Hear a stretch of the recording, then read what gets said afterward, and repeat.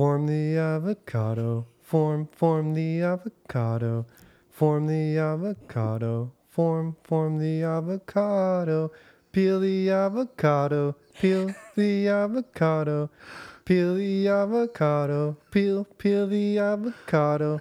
Guacamole. Guacamole. Guacamole. Guacamole. Okay, that's it. What are you singing? It's this crazy song that we stumbled upon on YouTube. Crazy story about this. We got caught somehow pocket dialing a pretty big client of ours, and You were and I singing was this? singing this song. On the job And site. Yeah, and he was like, "What's going on?" And he actually recorded it back, like recorded this, me singing this, and then he played it to us, and they all died laughing. It ended up being a really funny thing, but So I was so embarrassed. That was Mike Belley from Belley Renovations singing Peel the Avocado. Yeah, it's Peel the Banana, but it's crazy. What are they doing? They're making guacamole? No, there's a whole song about peeling mangoes, bananas. This has got to be a kid thing, isn't it? Yeah, well, it's a kid. It's totally a kid thing. It's shucking the corn. So you're a grown man on a construction site singing this. Yeah, it was in my head for over a month. Now it's going to be in everybody's head. I hope so. Everybody look it up. But I hope that you don't get caught out like I did. All right, Mike, thank you very much for being on the show. And to the left of me, I've got Jessica, but she might be quiet during the show. We're not exactly sure if she's going to join in. She's mute sometimes. She's mute right now? She has a mute button, but... Hello. There we go. She's in. That's it. That's a ticket. You're in. That's all it is, man. I want to start off the show right off the bat by asking you guys a little bit of construction trivial. What's a lean construction? A lean construction? Not in the legal sense. What's a lean construction? What's the term lean construction? Uh-oh. I wasn't ready for this question. Something that doesn't have a lot of meat on it. Takes Kind of. It's really cheap. It's a cheap job. Kind of. Poorly built. Thoughts, Jessica? It feels like the way that my work refers to lean management, where you're trimming the fat and just keeping the necessary stuff. Kind of like it's a newly developed delivery system in which a study is conducted to minimize the waste of material, time, and effort, resulting in an efficient project. Oh, wow. That's lean construction. Okay, I just want to share that. Not to be confused with the construction lean. The construction lean for all those lovely clients that let us do that. That's all. That's exactly where my head went. As all of us. Okay, so right off the bat, Mike, at Belley Renovations. Yeah. On IG. Yeah, Belley, Belley. It's not like your tummy. It's a name. There's a name. And then it's also belleyrenovations.com. Yep. What exactly do you do? What do? We right now we've converted our business into specializing into luxury bath. We've pretty much did our rounds of every part of renovations. Where's the line? Where's the line drawn when you go from regular bath to luxury bath? I would say it's the process and the relationship that we build with our client. I think that's the line. Anybody can just put in nice materials. Anybody can, have the best not the best trades. Not everybody can have that, but you know what I mean. Those things are out there, but luxury bath for us means you're getting the full experience. You're getting the design elements. You're getting the focus. You're making sure that everything is accounted for and nothing's overlooked. I've always said that the bathroom is the most difficult room to renovate and the most functional room to operate for the tightest space next to the kitchen. Yeah, I fully agree. The kitchen and the bathroom, there's companies But the kitchen, you've got so much space to operate everything that you need to operate in there. Bathroom, you have such limited space. With the kitchen, I look at it like there's so much functionality, and when it comes down to it, you can have these cabinets that are designated for pantry, like dry storage, your plates and your other cupboards and everything. And if something does get missed, it might get overlooked, like it's not that big of a deal because I have all this function in other aspects. But with the bathroom, you're looking at major issues. Like you have a 4 to 5 piece is your maximum. And you can have this crazy bathroom that you know what I mean? But that's easy. I understand those bathrooms because those are really easy. 20-foot by 20-foot bathroom with a massive tub and a massive shower and like a 20-foot long vanity. I get that. That's easier to design. It's harder to design a 8x8 space with those 3 key areas in a bathroom. Yeah, definitely. And when we look at that difficulty thing, it's really comes down to if something does get overlooked, and if something like even just like the fixture color, like maybe the gold color that isn't the gold that they were expecting, or the tightness of the handles, or just the quality that they might not have expected, it really shows because there isn't as many things to look at in a bathroom suite. Everything's so specific. What do you think, Jess, about what do you think is the? I think that if it wasn't for what my definition was of what the line is drawn, I would say that Jess is the line from regular bathroom to luxury bathroom, because she's what elevates us. And I don't just say that with love. I say that with And you're tuning into the Couples Therapy podcast right now for the construction life. Hey, I'm a fun and loving guy. What do you think, Jess? I feel like for me, what defines luxury is having each piece be meaningful. You know, it's meaningful work, meaningful pieces, and everything being intentional. I will say this, that everything I've ever learned about creating a proper and much better bathroom space has been learned from paying attention to women using a bathroom. We just want more pockets. Women are very specific about how a bathroom should be. And it's not about over asking. It's really about this is what works for them. So when they want to create a vanity space, they know specifically how they want to create it. When they want to create a shower space, they know specifically. So I just pay attention. And one thing, if you just go to the vanity, not only like how they want the vanity to be, but where they want the vanity. Yes. It needs to be in front of a natural light window. Yeah. Not to say that like... they want 2 lights though, in all fairness. They want the artificial light at a certain height, at a certain point, and they want the natural daylight. Yeah, and I don't think it's to say that just women want that. Like, I would say that I'm somebody who... But if you solve the woman problem, then you actually automatically just solve the man problem. I'm quite a bit of a feminist, so I'm gonna I don't know. I have my reasons too to. So there's certain things like. Yeah, like there's nothing that you get to choose. There's nothing that I get to choose, but yeah, I agree. Like the things. But your workstation though, your vanity is always next to her vanity. Of course. But it's usually a mirror copy of her vanity. So yeah, anything that she has an issue with, I'll have an issue with as well, and then that will be solved. You'll have more storage space than her. I think what you're trying to say is that women think more than men. When it comes to bathrooms, women are particular about, do they stand or sit to put makeup?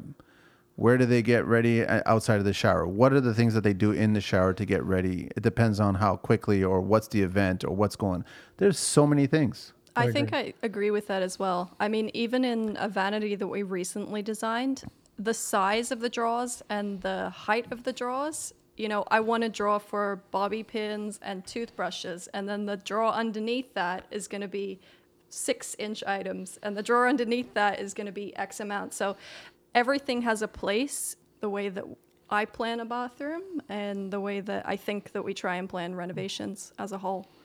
Everything has a place and has an intention. Yeah, I think that the way that you design, you look at what's going in that space and where do you put that item? Like when it comes down to, you're talking about the toothbrushes, or you're talking about those 6-inch items, you're talking about the tall items after that. They're going in the specific drawers, but she's thinking about the items first. And where do they go? And how do we design around the items? Yeah. Not to say that you're only going to be sticking to one brand for your whole life or one size of a bottle for the rest of your life. But the thing is, like, go for what you have right now.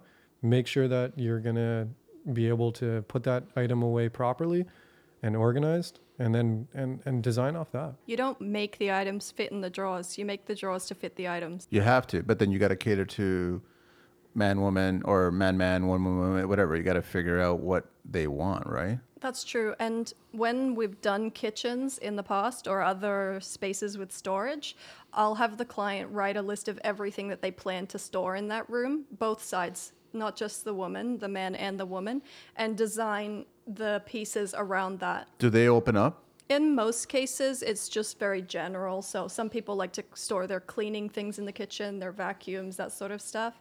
Bathrooms are a lot more personal, I think. Yeah. So that's what I'm trying to figure out. How Do they open up about what? Well, what exactly? Like, I not mean, only do they clean themselves with, but what they. no, like what I need a drawer for this. I need a drawer for that. Like I don't know. Like I've seen some women have 2,000 products that need to fit in the shower somewhere. And I don't get it, but we have to try to make it work. And the same thing with makeup and other products. Like, how do we make them all fit? So do they open up? Do they really tell you the list, the true list? Or they ask you, can you make that twice as big? I don't need to tell you what the rest of the list is. I don't think that we've gotten anything like ridiculous. I feel like I usually You don't need to ask- whisper, huh? That was just like the sliding in. I usually ask for the largest items, the smallest items, and how many of them. So when you're designing somebody's closet, how many shoes do you have? How much makeup do you have? And how many drawers will you need for that? And I think that just perhaps being a woman, I know roughly how much space things will take up.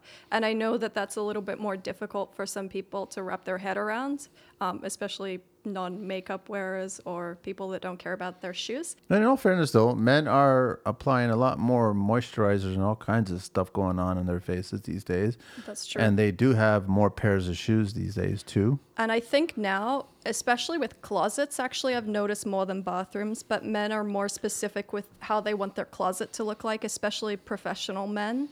They want them highlighted, like they want to see Yes. as if they're walking into a department store kind of. Correct. I want it to look like what I saw at the store. Yes. So Why is that? Is that more men or women? that's more men. They want to see things on display, whereas I feel like women want to have things put away and neat. That's, I think women want more things organized. yes. Men just want to show it off. Maybe, but maybe they have trouble putting together their outfits. I don't know. It's like easier to pick your suit and your That's shirt actually a good point. I never thought about that. if you've got all of your Everything's shirts already all lined up. laid out, Yeah. then you can just go, okay, I'll wear that with that, with that. I'm good to go. And that's what the concierge hook is for, right? All right, so I'm enjoying this. I'm trying to figure out. So that's what you guys do. You guys talk to the clients a lot more. You figure out the clients or what they really want. It's really hard to just like, without going through the process, it's really hard for us to define what that experience is like. But that's what I think separates when I say luxury versus, high end. Maybe it's not the greatest word for it. We're still finding our way of how to define what we do. But yeah, I think like what we offer is this more personable. We really do, like you talk about it all the time. Like we're going to be almost in bed with you guys for the next however This long. is how it is. We have to get along. If you guys are going to fight, break out right now. Show how hard you hit right now, right as we meet, because you're going to show us eventually. We don't look at we're not particularly looking at the, like, of how the couple like act towards each other. But you need to see their dynamic. Yeah, You we need to see who you are and how are you going to live your life and how are we going to make your mornings easier and your evenings easier? How's your life going to be affected after we leave? And we want you to rave about everything that we've done for you. I think also one really important thing for us to notice on the first visits is to see if the couple is on the same page. And which they never are. they never are. And the biggest problems that we have in renovations are when people can't agree and when they're not on the same page. They had different expectations. So how do you guys handle that? Because that's a big problem of mine. You cannot build two houses on one lot. And you can only build one master bedroom. You can only build one master bath. You can only build one kitchen. You can build a man cave or whatever, so to speak. They have to be on the same page. Otherwise, it makes your job that much more difficult. Yeah, and it is really difficult to navigate, especially because you don't want to get too involved in making decisions for the client, because then that's when you really have troubles if you're taking sides. For us, it's important to make sure that they're communicating and to just try and find out as much information as possible from both parties. I think that listening is really important, especially on the first few visits, just to make sure that they're giving you what they want and you're not influencing their decisions or what their wants are. Because I might have my preference, but I don't want to project that onto a client. I've never done that. Like, I know that some guys and girls do that in the industry where they've always wanted to try to convince the client to build something that they haven't built yet, so then they could have it on their portfolio. I've never thought to do that because I've always been in the mindset where it's like, it's not my house, man. You can ask me the colors you want. You can ask me all kinds. I'll give you options and everything. I'll give you all kinds of storage options, but I'm not the one that's going to be using this. You guys are. So it has to work for you. Totally. But I know a lot of contractors, a lot of designers out there, they try to do the portfolio renovation, which I really don't like, right? So you guys are more about listening to them and figuring out how do you handle that client that is two different minds here? They want to do something different. Yeah, there's a balance, and there's also a balance with what our standard would have to be as well. While the client might not want to spend X amount of dollars on waterproofing, it's something that's non-negotiable for us as well. I don't think there's a simple answer to say this is how you make people agree, but just generally trying to listen and sometimes rewording what one person is saying to make it easier for the other person to understand can help. But it's really just comes down to how much they want to listen to each other. Is the myth about she has the final say still alive? Absolutely not. Absolutely not. Absolutely not. No. I will I can when I say absolutely, I'm defining that with examples in my mind right now. But Jessica, you're agreeing with that too. Yeah, I agree with that. It really just depends on the relationship dynamic. I think that a lot of people look at the she has the final say because generally men aren't so particular. They have things that they like and they have things that they don't like, but they don't really dig into defining what those are. They're too preoccupied with They won't hold on to BS. it. Yeah, well, not that they won't hold on to it. Like there are a lot of men that still hold on to certain things, and it just really depends on the type of person. Like everybody's different, and I know that it's so 2021 to say that not all men are just men and not all women are just women. I think it is really true, and it's just the more clients that we have, the more we see that, and it's really not only is it broadening how we react to meeting new clients, but also just anticipating on certain cues that some people you might not have noticed with the last client. Like the wife really wanted this fixture, might have been out of the budget, and the man or her partner or whatever it is might have said, we're not going to have this. Absolutely not. And it kind of like ruins the whole thing for the like the whole idea and the whole vision that particular partner had. I think if you work on what the vision is before you start the execution, you have a lot less issues with people not being on the same page, because it's like, who has the final say?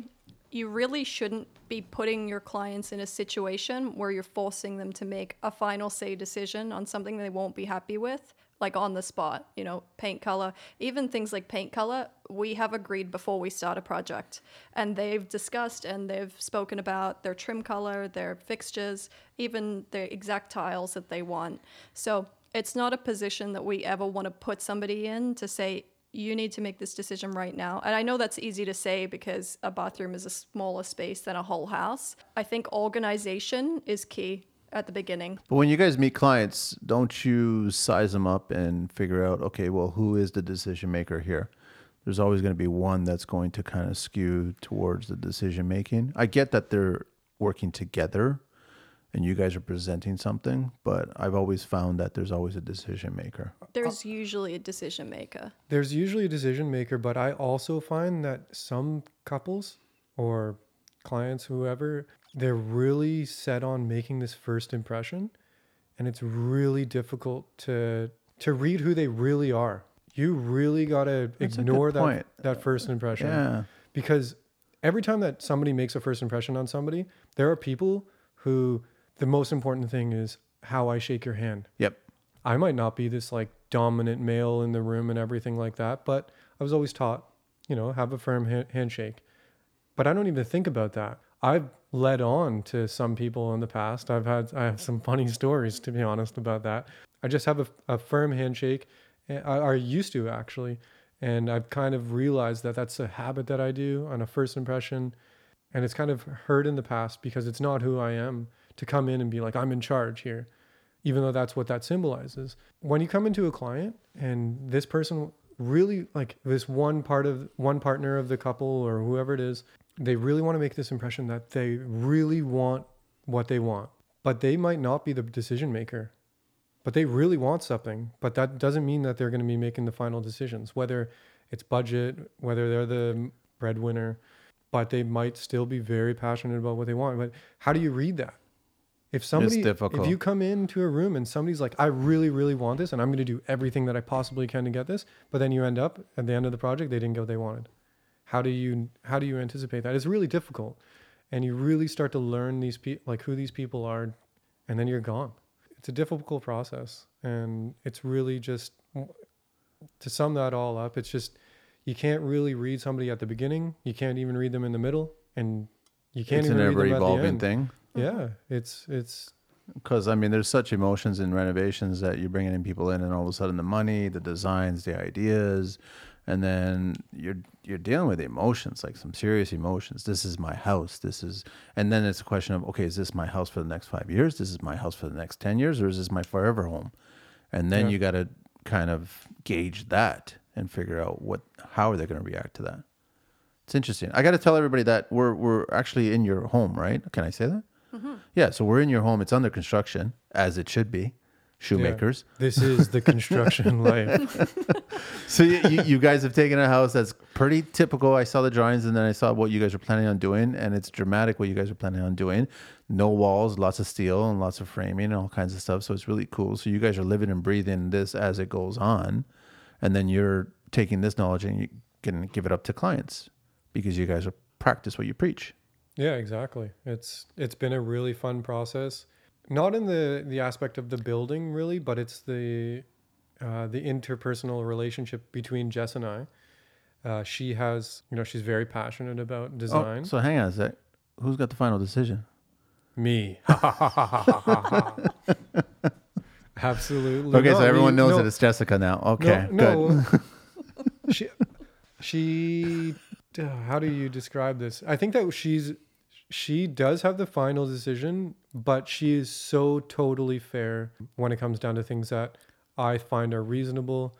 I find that I really want.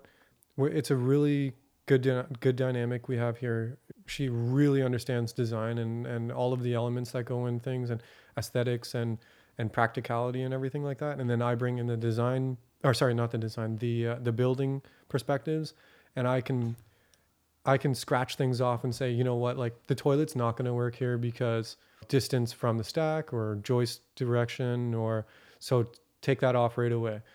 And she understands that, and she really understands how valuable the build itself is, and then she can work off that. But when it comes down to the final say, I think that we both get it because we both influence each other's. You guys are working together. I think also I trust Mike to make the decisions on the build itself. I feel like people should trust their contractor and their opinions. You've hired this person for their opinions. So when it comes down to these kind of non-negotiable, you can't have your toilet there or whatever it might be, that's Mike's final decision. And my final decision is, we've spoken about a $30,000 budget for the bathroom. I'll choose things within that, and like usually it's going to be my style. And if you have any major objections, I'll hear them. But when it comes to design, we're kind of on the same page. I love everything that she does, and I would love to meet somebody that says like, "Ew, that's gross. I don't like that." No, nobody's ever come across that yet. No, I definitely. There are lots of people. There's a lot of people that it might not be their style, but it's never like, hey, that room isn't cohesive at all. Like, no, I think she hits the nail on the head with that. Okay, so let's get into that bathroom. I want to get into the bathroom talking about some specifics. I've known that some clients have asked for the minimum amount of space around toilets, which bugs the hell out of me. And I always tell them that there's a minimum that I play with, and I try to get at least 3 feet, so 18-inch off center. But they'll try to fight you for 30 inches, 15-inch off center. And then all of a sudden, in the middle of the night, you go into the bathroom and you're hitting elbow, funny bone, and then that's the reason why. And then you got other people who are like, no, we can get away with a 24-inch vanity. And I don't think you can get away with a 24-inch. So are there a list, guys, of things that you kind of tell the clients that we have to? It's a master bath. Let's talk about a master bath here. For a master bath, most people have the space to be reasonable. If you don't have the space to be reasonable, that's when we're okay to do sort of a 32-inch spacing on a toilet. Definitely 18 on each side is the preference. But I don't know anybody that's asked for a 24-inch vanity in a master. They've asked. Trust me, they've asked. People ask, and I'm sure you can use it. That's like, can you just put Dent Shield on my walls? Am I allowed to say that? Sure, you can, for sure. No, I can't. What's Dent Shield? That's not what's going on your walls. Waterproofing is a non-negotiable for us. You have to have correct waterproofing. Otherwise, I'm not doing this project for you. So you've had a client come up to you and go, just put Dent Shield? I want the cheapest stuff behind the walls. But give me the most expensive tile in front of it? Then you educate them and tell them that the tile's not the waterproofing? I mean, yeah. A lot of clients don't know that. They think that the tile is the waterproofing. Yeah, well, a lot of people that aren't in building don't know very much about building. Just like I don't know very much about fintech or what's fintech? Financial technology. Oh, or accounting. Jess knows. No, Jess knows accounting, so that's better. Your job to educate a client, and if they don't want to hear you, it might not be the right match for you. You can only do what you can do. But I mean, back to the Dent Shield. Dent Shield's on the market. It's on the shelf. People use it here in Ontario, or specifically Toronto. People still scratch coat. Just because it's an option for you and it may be recommended by somebody doesn't mean that's something. You need to be true to what's important in general. You can't let other people set guidelines for you. We don't do that in our lives whatsoever. We especially will not do that in construction. In something that we have full control over. I feel like we're at a point where we have full control over how we build. There was obviously times back in the day you had to get the job and you had to do what was within that client's budget. But we also used to listen to music on 8-tracks. We don't do that. Oh, never mind. You guys you're much younger than me, man. What's an 8-track? That's a good one. What's an 8-track? Okay, but a sheet of Dent Shield is what, like $15? I'm gonna guess. No, they're not. It's been they're a while expensive. since we bought it. No, green board right now is $20. $20. Dent Shield is, I think it's maybe 40? 35 to 45. No way. I think so. Are you telling me the truth? So my argument is that all of a sudden, if you go into a proper waterproofing material, you're paying twice, maybe 2.5 times more for that, but it's a proper waterproof material. Yeah. But you guys just put it in your line items. You guys just it doesn't even matter. That's it. Yeah, like if you want us to do the job, like we have a set price for the bathrooms, and that's just accounted for in our set price. Dent Shield is $20 a sheet. For a 3x5 sheet. Oh, but I'm thinking 3x. I was thinking at 4x8. But a 4x8 moisture green board is 21 or 22 right now. Mm-hmm. You're looking at a difference of 15 square feet to. Well, that's what I mean. Is like the line item 32, at that point. So double. Why argue it? That's it. Like you guys are just putting it into the budget, and this is what it costs. We don't even talk about it. That's just how. But you've had clients before saying, "I want the cheapest material before." Yeah, there's been clients. I remember when we first started doing bathrooms, we had a repair job for a tub shower combo that was leaking or something like that. And they wanted to do it as cheap as possible. I knew that they didn't have the money to do a renovation. Each client is different. Not everybody is doing a renovation by choice. Some people are doing it because their roof leaked and they had to, and they really couldn't afford it, but they just have to get it done. And in that case, I think that was the last time we used Dent Shield, but it didn't feel right for us. And I don't think that that's something that we would do again, just because in that moment, I realized you've had this problem, and am I potentially giving you this problem again? It probably didn't feel right because of the fiberglass slivers from Dent Shield, not wearing gloves. I did a post way back in the day. I remember When I cut the den shield, put a flashlight to it, and just looked at all the fiberglass fibers coming up, and it's just amazing. And it's just like, I didn't even if think to do that. if you like, yeah, you have it in the dark, and you just cast flashlight up against it looks like hairs, like just like Well, like fiberglass. thousands of little glass I've hairs. done that with a cheap tub before because I was completely against this tub that was being purchased by the client. And for whatever reason, I had to get underneath to do the final connection for the drain, the overflow. And I had a light underneath there. And all of a sudden I left the light as I finished the job, and I went back, and I literally clearly saw the diameter of the light through the acrylic. And then I just got closer and closer, and I started realizing that there was one little spot here that was very, very thin on the acrylic. Oh, And then guess what happened about 2 months later? there was a leak. There was a leak. The acrylic broke right in that spot there. Oh, no way. Surprise, surprise. I Buy mean, better products. There is a time and a place for everything. I know we just did a powder room, and we put den shield on it just as backup for the tile instead of green board. Yeah, but you're But- looking at boards for, tensile strength versus. Not waterproofing. Exactly. A wet waterproof. area should get waterproofing. And there's, like I said, there's a time and a place for all products. Just because a product is on the market and you want to put it in your shower, that's not the purpose of it. It's on the market for other things. So how long you guys been doing construction now? Because I know that you came from a different industry. We've had our own business for 5 years. 5 years, and we've been in construction. I think I worked for other contractors for about 2.5 years prior to the own business. We didn't go obviously full on into what we do now, obviously, like anybody. But I would say I've been in it for about 7 years now. I'm 30, so. Oh, I remember being 30. Yeah, it's fun, eh? That would have been the 90s. Dang, that was when I was. Yeah, born. we know the That math. was when I was born. Don't worry, we know the math. It's all good. I would also say, actually, going back to that point, Mike grew up around construction, and his mom works in construction, which is fairly rare for somebody of the generation above us as well. What does she do? So growing up, I was also, I guess, in a construction household. My mother was a construction site supervisor for some of the big wig construction sites. High rise? No, residential. Residential. Resi, yeah, she did quite a bit. Track builder? Yeah, and so was her ex-husband, and that was like me growing up from 8 to about 16. I was in that environment, basically my learning years. And then on my dad's side of the family, I mean, my grandfather's a plumber. I got an uncle who's in HVAC. He has his own business. My father went to school to be an electrician. I got another uncle who does finished carpentry. Holy cow, man. It's all over the place. Yeah, we're all over the place in that. And I went into tile. So I grew up in that environment.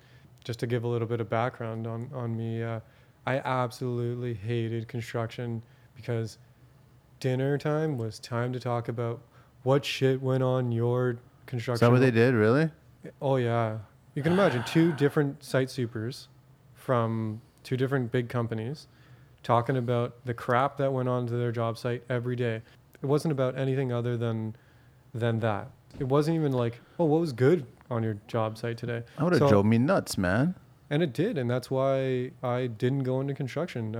I went into another trade. I went into the culinary arts, and I went full on into that, and I went to school for it. I worked in fine dining. It's probably the best thing that I ever did in my life because I was so into cooking and just figuring it out and becoming the best that I could that it actually led me to travel to Australia. And I worked in Sydney, worked in some fine dining restaurants in Australia, and I worked my butt off so hard that on my only day off that my friends wanted to go home early from the bar, that I just looked across the room and I was like, look at that beauty over there. I got to go say hi to her. And that was Jess. And I certainly hope it was. Otherwise, you'd be in deep shit right now. Yeah, we're almost 8 years later from that. I mean, life takes us in its own ways. I don't regret anything that I've ever done. And I'm so happy that I was driven away from construction for whatever reasons those may be. But Makes the when it comes, return that much nicer. yeah, it made it that much nicer. But the things that I learned as a chef and the drive that I had to be the best and to quickly learn everything, because there's a lot to learn as a chef. Like you talk about trades, you might need to know how to do plumbing or electrical or anything, carpentry. We can go on and on. In cooking, yeah, sure. You just think maybe it's just cooking, but there's styles of cooking. There's different cuisines. Like there's French, Japanese, Russian, Mexican. Menu items every night Oh changing. yeah, special of the day. In fine dining, it's like it's a machine, and you need to be quick. You need to adapt as quick as possible, and you need to know everything that you possibly can, so that you don't get in shit, and you don't get a burning hot pan thrown at your face by accident because the plate was wrongly cooked by the guy right next to you. By accident, huh? Oh no, it was totally never on it was accident. totally launched on him, and it just grazed my nose. But Holy cow. But no, not only just for you don't want to get in shit, but you also like there's this pride that goes on with every single dish that you do. And what I learned Pride from in that, like what all the different levels and how you've prepared it, how you've presented it. the thought goes into it, that just everything to do with a plate of food and the passion that's behind it, and the passion that comes from somebody else's ideas and just the creativity involved. Everything that I learned from that, it's put me into a position in construction where I was raised around it and everything, and I was a sponge in that regard, seeing from my uncles and my mom and being on the job sites as a kid. Take your kid to work day. I remember I was like 8 years old on a big massive Caterpillar excavator, Breaking all the MOL rules. digging foundations. Yeah. I'm not going to say what job sites those were on. You have no But- proof. You don't know what date it was. Yeah. Oh, sorry. I was just dreaming of that. Yeah. What really defined me as who I am as not only a man but as a worker and a business owner was definitely everything that I learned as a chef, and it's crazy. And I'm not saying that being a chef is the only thing that you're going to get that from. I think passion from any industry and any job that you're going to get, if you go as much as you kind of have to go as a chef, It's there. you're going to become great at everything that you do. Yeah. And I'm so grateful for everybody that I worked with, everybody that I worked under, and everybody that I taught. It's a big part of me that I'll never forget, and I'm so happy for that. I don't know where that came from, but I was actually just thinking as you were saying that, it's kind of how I feel about the way that we tackle projects in renovation, where I was saying earlier that everything's intentional and meaningful. When you put a plate of food on the pass for the server to take to the table, you know that as the chef has prepared every single element of that dish to be intentional and to be meaningful. There is no extra things that shouldn't be there, and the dish is complete. And that's how we, and Mike especially, tackles a renovation, with everything intentional and planned. And it's like a dish, everything has to be in order. If one part is burnt or not right, the whole thing is off. one microgreen too many. Do clients see it though? Do they acknowledge that extra effort that you guys are putting in? Do you get like do you see that twinkle in their eye where they're like, definitely. We one example that was just so amazing that I didn't say anything about this, but we've been recently getting our cabinets made by a custom fabricator, like just a guy in his tool shed type thing. It's not some of tool those shed, guys it's a are shop. good, man. He does the best Should we? work. Can we shout him out? Of course or- you can, totally. Yeah, Livingston Cabinetry. Shout out to Sean. Yeah, He's Sean. the best. Is he on IG? He is on IG He's at yeah. Livingston Cabinetry. Nice. He's so amazing. But what made me so happy was when the client came in and saw this vanity that they made. He noted there's two two doors on the side, two, like, I guess French doors if you want to call it that, and then in the middle there was 3 drawers, and he had used the same, because he uses all raw lumber. Like, you go in to see what your cabinet's about to be made out of, and you're like, what the hell is this? You can still see the hair fibers coming off the wood. It's so raw. He used the same piece of lumber for all 3 drawers, and he lined up all the veins of the wood all the way down. And this is something that we expect in the quality of what we do. But for me to not have said anything and the client to say like, I love the vanity. I'm so happy with the quality and everything like this, but I can't tell you how much I love that the lines The grains all the match. grains in each drawer line up. And I was just like, you noticed that? Oh my goodness. Which is a great feeling. Oh yeah. And I was like, damn, he must be noticing everything. Yes. I think to answer your question, clients do notice it. And I think it's part of what the energy you put off as well, right? Yeah. It's not just the job that you put out, but the passion that people see. You're in their home, you see them fight. They also see all the good things that you do. Yeah, you got to see their good and their bad, and then you got to figure out who they are as a couple and how they're going to work in this room, this environment. Then you guys can give them options. Mm-hmm. That's key. Yeah. But you guys tackle other rooms than bathrooms, right? You do all kinds of rooms. We have in the past, but we- it's something we're finding we're most passionate about doing bathrooms and wet areas. They're the hardest room, man. So we've done like, I can say we've done everything. We've done everything from little powder rooms to all of the wainscoting in a whole house, to finishing basements, to putting on additions, to building a house and everything inside of it. Been there, involved in every single step of all of the mechanical process. Yeah, we know what we're doing, and we know what's really important and how to build. I think that all of the aspects that you learn from the whole house can be brought into the bathroom. Not to say that the kitchen's not there as well with that. Like, you can bring in your finished carpentry, your stonework, your tile work, your mechanical in the kitchen and everything. But I think that the separation between the kitchen and the bathroom is the waterproofing. Yep. And how important that is. And the tile impact as well, the material impact. Yeah, the materials are... Kitchen just looks like the cabinets, essentially. I guess I was trying to get to kitchen because whenever I try to make suggestions with kitchens to clients, I take my cues from favorite restaurants that I may have been in and just paid attention to what they've done in actually the kitchen area of theirs, right? I find that traditional kitchens of today, bore the hell out of me. That's so interesting. They're not functional in my eyes. They're pretty. They're very, very pretty, and they deserve a photograph and a page in a publication, but they're not functional looking kitchens for me. And I figure that since you've been in kitchens for quite some time, you get a sense of what's really functional in a kitchen and how people should use it. Oh yeah, like when you're at the stove, what needs to be within arm's Yes. reach? When you're, I mean, this isn't something in a professional kitchen, but like your dishwasher needs to be close to where your plates and your cups go. Yeah, yeah.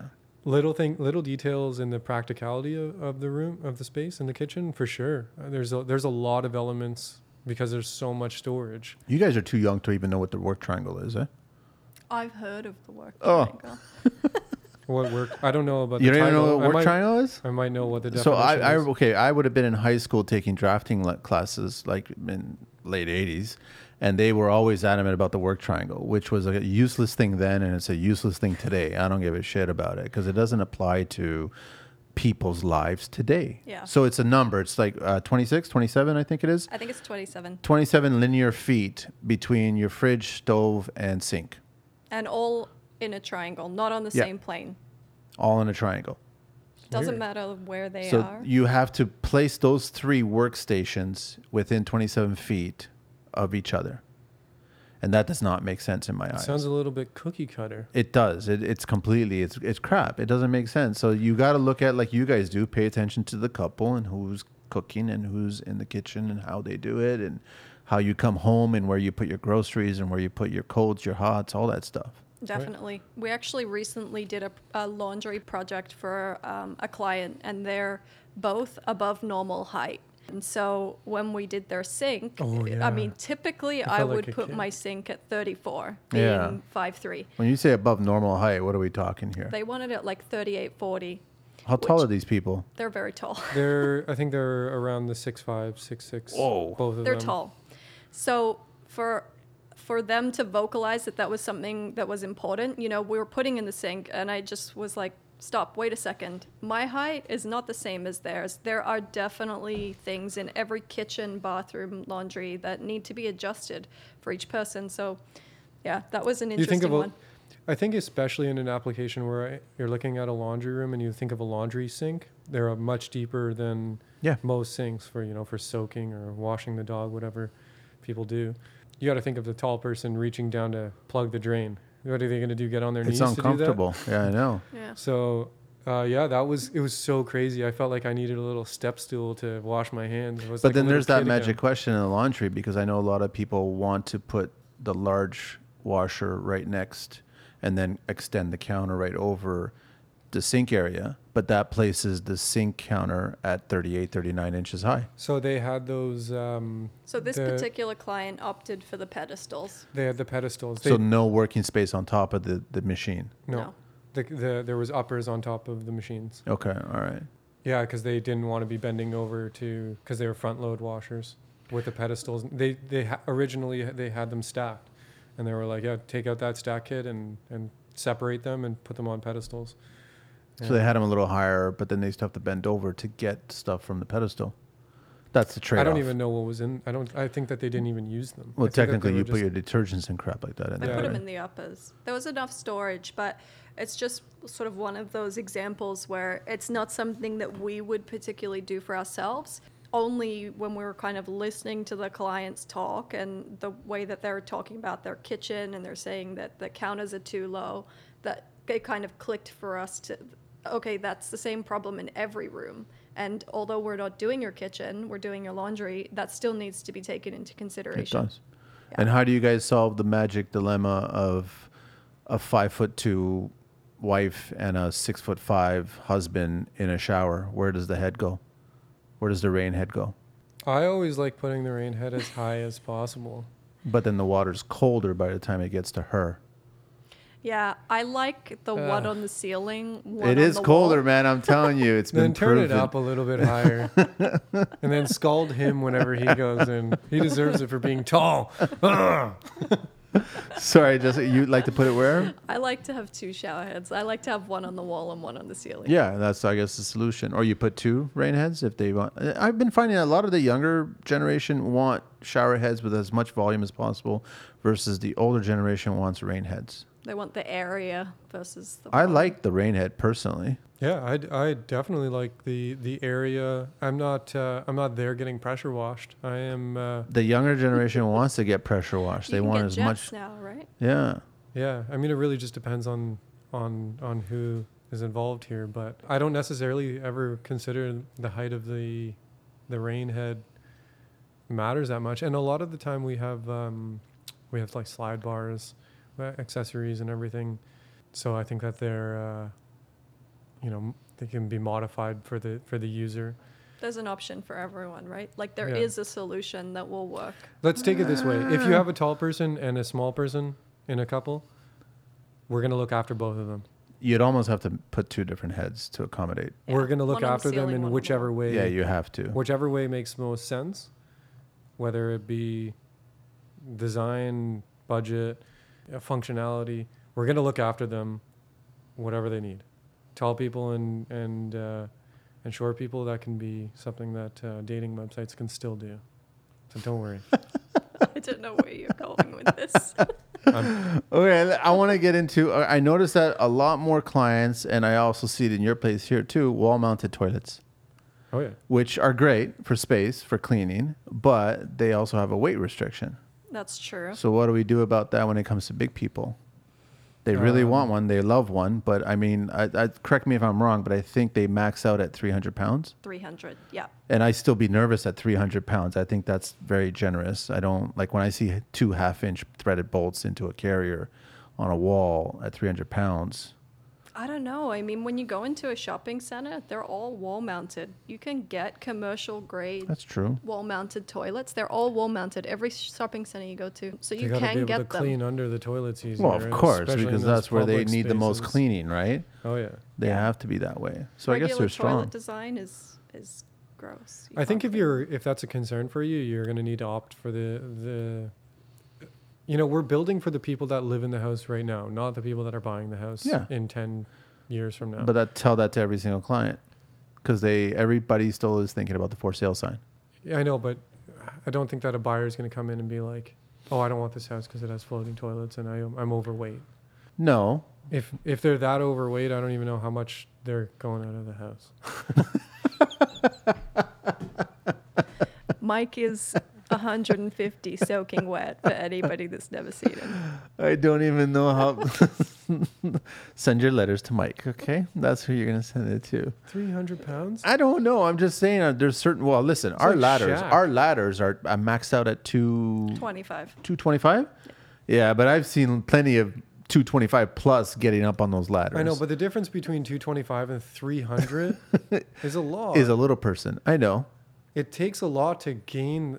Okay, if we're talking about that, we are going to need to start looking at taller doors because there's tall people that they might hit Okay, their but head on the that's door frame. designed for, let's say, basketball We players. spoke about this. Yeah. earlier, So, I actually. mean, the first time I ever walked into, at the time, ACC, I was stunned on all the doors. And I'm like, yeah, it makes sense. These people are all 6'5" plus. Oh, yeah. So you can't put a 6'8" door in there. Yeah, and you can't put an only rated 300 pound Yeah, you got to be conscious of that. toilet in their house either. So I think that generally we're building for, I can just say we're building for the person that lives there You right have now. to. You have to. And if we're going to start taking into consideration the sale of the house, then we're going to be looking at, then don't put your floating toilet in or upgrade it to a commercial.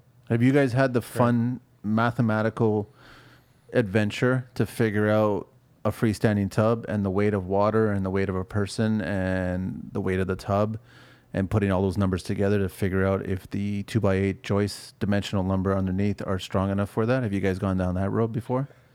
Generally, that's something that goes on in my head. I don't really do the calculation for that. That's just something that's like, hey, the toilet can't go there because of the direction of the joist or the distance from the stack. I'm never going to be putting a freestanding tub in the dead center of a room. No. And very rarely is the room big enough that if it's not dead center, you're far away from, it's like the support for it, whether it's the exterior wall, whether it's the beam in the middle of the house or whatever it is. But I do know what you're talking about 100%. We're about to put a freestanding tub in our house. Yeah, so I figured, have you guys and, calculated all that math? it's right next to this big beam. So you guys are okay then? I'm not too concerned about it. Maybe I should be more concerned about it. I'm amazed that there's I think it's 1.25 inch deflection is okay for the structural, which I'm stunned by that personally. That's a lot. I think it's over 18-foot span. You can actually have a dip of 1.25 inches in the center.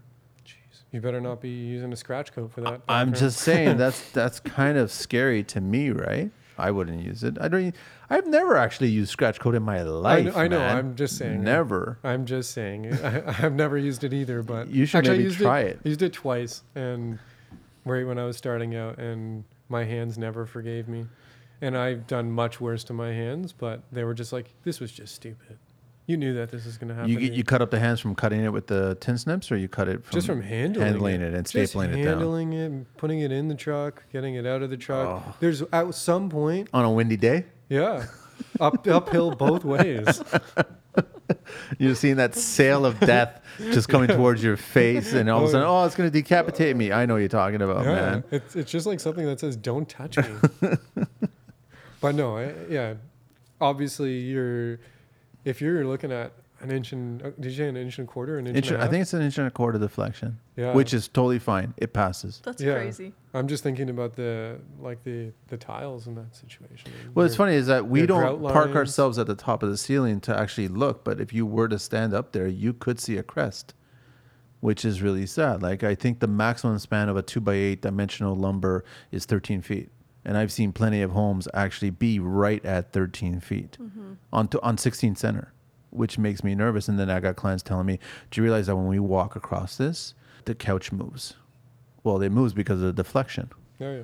So, and that's where you try to tell them that maybe doubling it up, sistering, or even going to a higher joist. We're kind of lucky that whoever built this house has already doubled up right where the tub's about to go. So Yeah, they're a 12 inch on center. No, well, Plus. if you look, I mean, we don't have a ceiling in our house because it's just joist. There's literally like two right close to each other, right about to Where the tub's going to go. There's all these little factors involved, and I guess there's always stuff to learn, 100%, and you have to be mindful of that. Like you might be missing something. How do you guys close out a project? What? What does that even mean? To close out a project? Yeah. When you get the final check and you get They to don't walk wanna away and say- wave. They don't want to say bye. They want to call you. They want to read. They want to keep They you wanna in have their home drinks. as much as possible. Yeah, they don't want to say goodbye. Hang your TV. Yeah, they want. Yeah. You guys don't do that back step walking out. I got to go. I need to go to another client. Sometimes it's hard. Like when I say we really get to know our clients. Like we typically become friends with them, and what's the most important marketing that you can do is word of mouth. For sure. And we don't really say goodbye. If you need anything after, you know, whether it is hang your TV because you don't want to mess it up, or whatever it is, like we're typically there for our clients.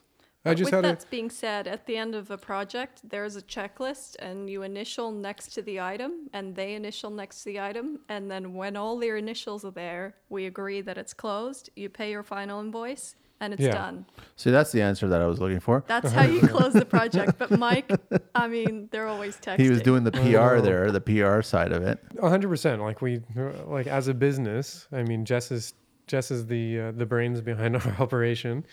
That checklist is very important, and making sure that they're on board with like when these items are done. Like the longer that you're there, the more possibility that because we do a lot of live-in. We only basically do live-ins. Really? Yeah. Yeah, it's difficult That's to find. stress. Well, I'm telling. Yeah, I know it's very stressful. But then again, it's very difficult to have a house that's being operated on that they're not living in, and that we're focusing solely on their bathroom. True. If you're doing a big project you're looking after the whole house and you need them to get out of there, yeah, I get that. But if it's a house with only one bathroom in it, which are a lot of Toronto homes, They're going to have to leave. Oh yeah, we've got a couple or of give those them a coming porta up. potty. Yeah, but you can't shower in those. I mean, know. you do on a hot day in the summer, but No, you do not. You can get the more luxurious I'm totally- ones. oh, I'm totally. They kidding. have showers in the luxurious ones. I but know. I don't think clients would ever use it. Yeah, we have a couple of those coming up, and on one of them, we raised that to them like, so this is your only bathroom. Where are you going to be showering? Oh yeah. And the gyms are closed right now with COVID, and because that's our go-to usually. Like if you don't have a gym membership, now's the time. Even if you just go to break a sweat for a second, and then use the showers. Just the spring's coming around the corner, so just hook up a hose and put it in the backyard. It's a difficult question, and then that one that we're talking about that they didn't really anticipate that was going to be an issue for them. It's like, oh yeah, well, I only have my mom here, and she's an elderly woman, and where's she going to shower now? We're not supposed to go see her. We haven't let the kids see her, so we're sure as hell not using her shower. And then, like I said, the gyms aren't open, or where are you going to shower? And it's So how are you really guys difficult. handling that? We delayed the project Until until it makes sense. Until the YMCA opens up again? No. Well, I mean, Toronto just had that ruling on Airbnbs where you can't. Previously, the recommendation was like a lot of clients would go to and live in Airbnbs for sort of 4, 6, 8 weeks, whatever point they needed to. But in Toronto, they've recently shut down the condos as Airbnbs unless you're doing a 4-week rental or more. So this is actually true. That's a reno. yeah, That's a rental. it totally we try to be in and out in 2 to 3 weeks when we're doing a bathroom. Really? But From the time you demo to the time you finish in 2 to 3 weeks? oh Yep. yeah, tops. Wow, that's fast. Well, it comes 3 down to the weeks products max. that you use and what enables you to get that timing. And we're not somebody who looks at kicking up the labor and cutting down in the materials. But I mean, in today's climate, though, materials are delayed. Stuff's going on. Like we don't start the project until we know that we can hit that time frame as well. Like we have to make sure that we're not starting until the rough-ins are in, at least until we know that whatever materials are going to be available that we need. And the crews that we work with, like whether it's the guys that come and pick up the demo materials, shout out to Binners, Jordy over at Binners. They're great. They've got a team that'll actually, I do the demo. They take it. They'll literally come in the house. They'll protect all the floors to wherever they got to go, and it's their full service. Pick up all your garbage, and Out of the bathroom itself. out of the bathroom. I didn't even know that. Wow. Oh wow! Yeah. Well, yeah, big shout out to Jordy over at Binners. It's their full service, and I love it. I can't say anything better. I know. about I it. hate demo. That's where you get hurt. I think it's not really the demo that I get hurt or tired or pull something. It's the lugging it from the space to the bin or to that stuff hurts. You can demo very not gingerly, but consciously. No. You can, and especially in a. You ever try to smash ceramic tiles and how they just become shards of glass of an untempered piece of glass? Yeah, but I like to take all my tile down with the board. And so you're lucky enough that not okay. And so does Binners. They love that too. You've never had that situation where you started the demo and all of a sudden you're like, oh, you took the whole tile and the board and everything. You got to the bin and you came back and you're like, why are there drops of blood? And you follow it and all of a sudden there's a little gash in your arm because one shard of ceramic hit you. Oh, no, yeah. No, 100%. No, Yes. 100%. Oh, so you've been there. Okay. I've been there many, many times. No, I try to as much as I can, but yeah, we try to make everything as clean as possible and as safe and conscious as possible. And I don't. At the end of the day, like literally at the end of the day, when I'm tired and hurting, it's because I've lifted up that bin that I filled up too much because I'm a one-trip pony. That's what I always call it. One trick pony. One trip pony. Yeah. Okay. All You know what right. I mean? That one's new. When you can bring 10 bags of groceries in at once instead of 2 trips of 5. I do the 2 trips. Yeah. See, I'm that stupid one-trip pony. You know why? Because I've dropped too many things. That's why. So the older I get, the less I carry. So the less I drop. I only eat fruits and vegetables, so I'm fine with it. We'll get into that, but no. But I'm just okay. So I actually want to ask you guys some of the good products that you guys have used in the bathroom. Like all around. What Yeah. do you mean? Like Just like shower heads and sinks and faucets. Like I noticed here, you guys have wall mounted, which is great. Faucet and toilet. Black finishes. So I'm just wondering what kinds of really cool products have you guys come across? you're talking about finish, not rough. Yeah. Okay. No, both. Trust me, I like a good rough insert as well, man. Good rough bathroom. Listen, good quality rough-in is good, okay? I hate plastic rough-ins. I think they're crappy. I don't think I've we've ever never used a even plastic. Hansgrohe lately has been using a lot of plastic rough-ins, and I cannot stand it. And even their finishing is all plastic, and it's really bothering the hell out of me. Actually, I think some of the lower end Riobel products are plastic. They're plastic too? Yeah. When did they start going plastic from this metal? I don't get it.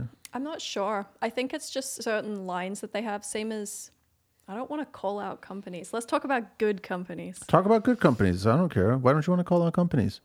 I can't stand Price Fister. I can't stand Moen. I can't stand any of them. So I'll do it. Don't worry. Send your letters to me. I will not read them. You love Kohler. I right? love Kohler. I love Total. We Yeah. were talking about that Kohler the other day, which is, they're in Home Depot, and They're in also, Lowe's. Or sorry, Lowe's. Yeah, they're in Home Depot too. But they also have great products. And Well, it's- they started making different lines. So exactly, and Yeah. and that's where I'm getting to bringing them up in regards to like if you want to bring up Riobel and their lower end fixtures. I think they're just catering to a market, Yeah. and sometimes companies will have subsidiaries to cater to markets, and some people just say like well, let's just keep our brand name on 2 different markets, whether it's low end or high end, whether it's Toyota and Lexus. They're the same company. Toyota's the parent company and Lexus is their nicer brand. They might do that, or they just might make, good and bad. I mean, like for things like that Kohler. I like seeing things that I haven't seen from other companies. Everybody kind of has some of the same stuff. So I like Rubinet. I always get those two mixed up. Rubinet. Oh yeah. I do like Rubinet. I like their finishes. Mm-hmm. And I think their rough-ins are good quality too. And every time we've had an issue, they've replaced things for us. I know that there have been 1 or 2 replacements. I scratched the handle by accident, okay? It was an accident. It came was like totally that. an accident. It came like that. It Were- can't, as soon as I turned the faucet once, it was like on an angle that for some reason it scratched the black paint off. So maybe it was threaded on too tight to the plate. Possibly. But they did replace it for us. No problems. I like any company that you can make a phone call and they'll replace it. That's Yeah, what I like. Yeah. Yeah. And So that's the way it should be. I like that. We actually recently ordered Philrich Phil Rick. Yep. for our bathrooms. I love their finishes. The rough-ins feel a little cheap. Do they? They're So the big problem, I don't have a problem with the material that they're made out of, but their supports. So a lot of things are needing to be like Isn't it surprising that they don't think about where to put a screw to hold something? yeah, they don't. And then you're like waiting for the instruction going, okay, where do I take the plumber strap and connect this thing to? Yeah, I need to put metal strapping on Yeah. this thing. I don't know why they don't cast it into the And brass. I need to like shim it so that it doesn't turn at all. And then I need to screw that shim in. So you make sure that screw. And it's like, come on, just put a flat back so that I can put my bracing at plumb and it'll come out plumb out of the wall. And I don't have to fiddle around with it. I like that a lot of companies are getting conscious for 2x4 cavity walls, even though I would not recommend making any wet walls 2x4. I'd rather have them 2x6, depending on what the plumber is going to do, because they'll Swiss cheese the hell out of that wall. A perfect product that we love for the 2x4 walls is the Caroma toilets. We're using them on our own house. So they have 2x4 carriers. Yeah. And, Nice. I mean, and, Toto works with the... They do 2x4. Yeah, they do Kohler's 2x4. does 2x4 now as well too. Yeah, but generally they've been 2x6. 2x6. I would still prefer 2x6 walls though. Yeah. A toilet wall is generally the wet wall because normally you have a sink beside the toilet. Yeah. So then you got a vent. You have a vent line coming out of there. You'll have 2 wets coming out of the sink, and you're gonna have the single wet out of Well, the toilet. in our bathroom upstairs where the toilet is, it's a 2x6 wall and it's a 2x4 carrier. I mean, just the strength Gives you the of- freedom to move Yeah. the vent. and also the 2x6 wall's a little bit stronger than, holding that toilet up. I don't know if you're going to be relying on the studs or relying on those two. We're back to the 300-pound person who doesn't Yeah. move. Yeah. Yeah. Just use 2x6 walls. That'll solve that. Are there any other bathtubs? I bought a Bane Ultra. Yes. Bane Ultras are nice. I bought a I Bane can't wait Ultra to for our use it. house. I like them. I mean, Just a tub, no a jetted tub. no jets, Micro bubbles. micro bubbles. Yeah, Oh, yeah. I like the. You know what though? I have yet to find one that's quiet because I find that they're noisy They are and a it little defeats the purpose of the bubbles. Yeah. The calmingness. Yeah. I know. I think that They should be calming, not like I'm in a whirlpool. turbine. Yeah. Yeah. that's where you just got to get that meditation down pat and be able to tune that shit out. And make your own bubbles in the tub. Is that what you're trying to say? Like, I don't No, understand. tune it up, meditate, and just tune It's it hard to out. tune it out when you hit the button and all of a sudden you hear this, and that's what you're calming. I don't understand what you're calming. You're seeing the bath salts just bounce off the top of the water. Like it's just too much. I think it's too much. In a perfect world, it would be dead silent. Kohler had a vibrating tub at one time. I think they discontinued it. Did you though. try it? I've never tried it. Wait, no. Yes, I did. You bathed in it? Yes, I did. I just remembered. I was invited to the Princess Margaret house, and they did this whole week of designers and a contractor. Guess who the contractor was allowed to use the facility for a half-hour window. And you use that half And an you hour were to- allowed to go into the Wow. tub and try it out because it was one of their vibroacoustic tubs. Did you get the first time slot? No. So then, yeah, I know the nastiness. I get it. I understand, right? So I didn't look at the people who went in before me, and I didn't look at the people who went in after me, right? So it's just I went in, but that was calming. I found that very quiet? You're in the water, and the water is just What kind of floor was it on? Was it on like concrete? No, it was inside of an alcove kind of thing. It was tiled around. No, I mean like the structure. No, it was all of the- 2 by. Yeah, I don't know exactly the structure because Because I'm just wondering, like the I don't know. It's a good question. I don't know. If it's vibrating? I've never installed one of those, so I can assume that you probably want to put the feet on neoprene gaskets or some sort of rubber gasket. Yeah. But To- it's hard mounted to a surface where you got silicone around it, so I don't know how that works. All I I'm know just is that thinking about the vibrating floor. it was quiet. Yeah. It I'd was like to try that. because I've been in the bubble massage and I've been in the vibroacoustic. One day I'm gonna be that contractor to Princess Margaret House that gets to try the bathtub. Nah. Definitely, though, like Dreams would say- do come true. There's some perks in opening up my mouth and just saying shit, right? I don't know. I get invited to these things where I'm surprised. That's why I just said that. Yeah. But it's nice to try this kind of stuff. yeah. I mean, I'm not a big bath person myself. I'm trying to work out which steam unit's going in. I do love steam. I feel like the steam is better than the freestanding tub. Yeah, right. Or But I'm a disagreement big here. bather. I don't know. The problem with bathing is that it doesn't stay hot long enough. It does if you put like scalding hot water and then you have someone bring you boiled water every 10 minutes. I Oh, literally really? boil What hot dynasty water. is this? I'm trying to figure this out. What century are we talking about here? 2021, the millennial way. The millennial dynasty. It doesn't last. That's No, what I mean. I'm just kidding. No, that does not happen. But Steam Bain is supposed to be Ultra- good. The Bain Ultra actually has a heated backrest. I know, but I've never tried that. Is that heated enough for you to heat the water, or is that just like heated floors where your feet are toasty so your mind knows that it's warmer? Yeah. And I find that cold water just becomes cold water. It's still just, yeah. So my lukewarm. back's going to feel warm. It's kind of be like you're in your car and you have a heated back seat and it's warm, but it's still cold inside the car. I think that if it's warmer, that change of temperature is going to be like You'll notice it, but I think the water's still going to be cold and you're going to need that I don't think slave it's to going to come heat to bring it, hot but water. the temperature of the tub itself, the temperature change isn't going to be affected as quickly. But I don't think it's anything to, I don't know. When you're talking about bathing and Oh yeah, here's the question. How long are you staying in the bath for your bathing time? how long do I stay in bath, Jess? I do my Like a half hour? Maybe like 2 hours. 2 hours? I don't bath. There's no way that water is staying warm, even lukewarm. And I also 10 have minutes. I do like I have my baths in stages. I fill it a quarter and then I top it up and then higher, and I have a whole process. I work at the beginning and I do my stretches and then I get into meditating, and then it's a whole process. It's Yeah. a serious So how thing. long's how big's the hot water tank downstairs? It's only like the two of us. I think it's 60 gallon. Yeah, It's a so how do you fill it up and then I don't fill it up all the way. I fill it up a little bit and then I fill it up and then I add a little bit more and then add a little bit more. I keep forgetting 150 pounds. Yeah, Right. oh, I yeah. get it. Okay. All I bought a right. 58-inch bathtub. I bought the smallest And it's one. that giant. Bain It's Ultra huge. has. I'm just kidding. No, I need a minimum 72. Yeah. I think we should just all agree that the steam shower is the way to go. I still think that, but there's lots of rules attached to steam showers, right? Yes. Yeah, how it's a you pain build in the them. butt. They are a pain in the butt, and they got to be fully waterproofed.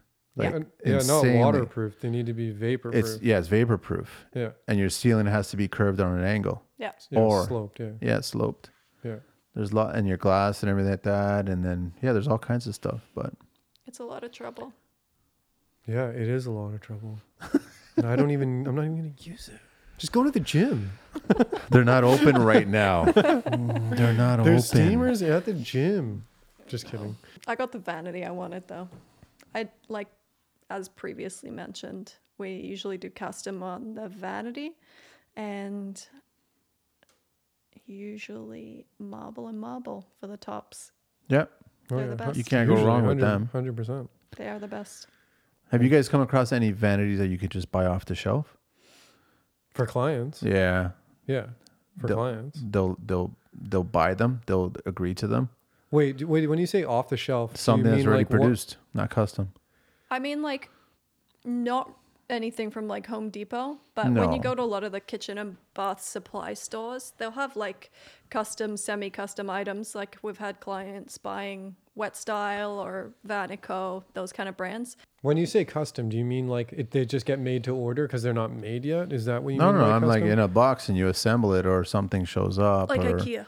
Could be IKEA, or it could be a step up from IKEA, Home but or Depot. it could be somebody that's making vanities that are not custom specifically for your job. Yeah, there's a time and a place, I Yeah. feel. Yeah, Yeah. especially in powder rooms. Because I've done that before, where and I've just had to repaint it to suit a color scheme or whatever that makes it work better. Yeah, 100%. Because it's more cost effective that way. Yeah, definitely. Any custom vanity is going to cost you 4 figures easily. Yeah, but doesn't every prefab one cost that now? Yeah, what vanity doesn't cost 4 figures? I think off the shelf vanities are $1,000 less. I think anything custom is going to be $1,000 more Yeah, that's easily, fair. depending on the species that you're using or if you're going to be doing paint grade.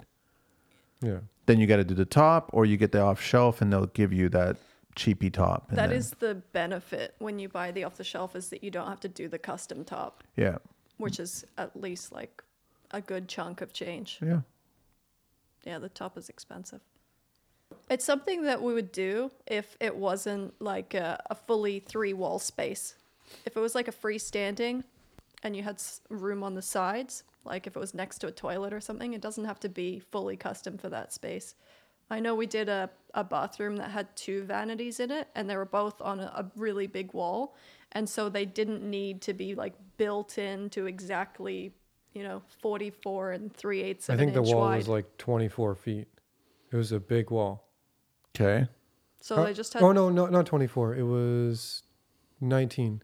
19 feet. Yeah, it was Wow. a big bathroom, yeah. It was a big bathroom. So they had 2 like 5-foot vanities and then the freestanding tub in the middle. 18 foot. That's a garage. You know that, right? It actually was over the garage. The garage, yeah. Double 2-car garage. It was over the garage. Yeah, check out our Insta. I probably saw it. I just didn't really absorb it. That's all. Yeah, it's big, man.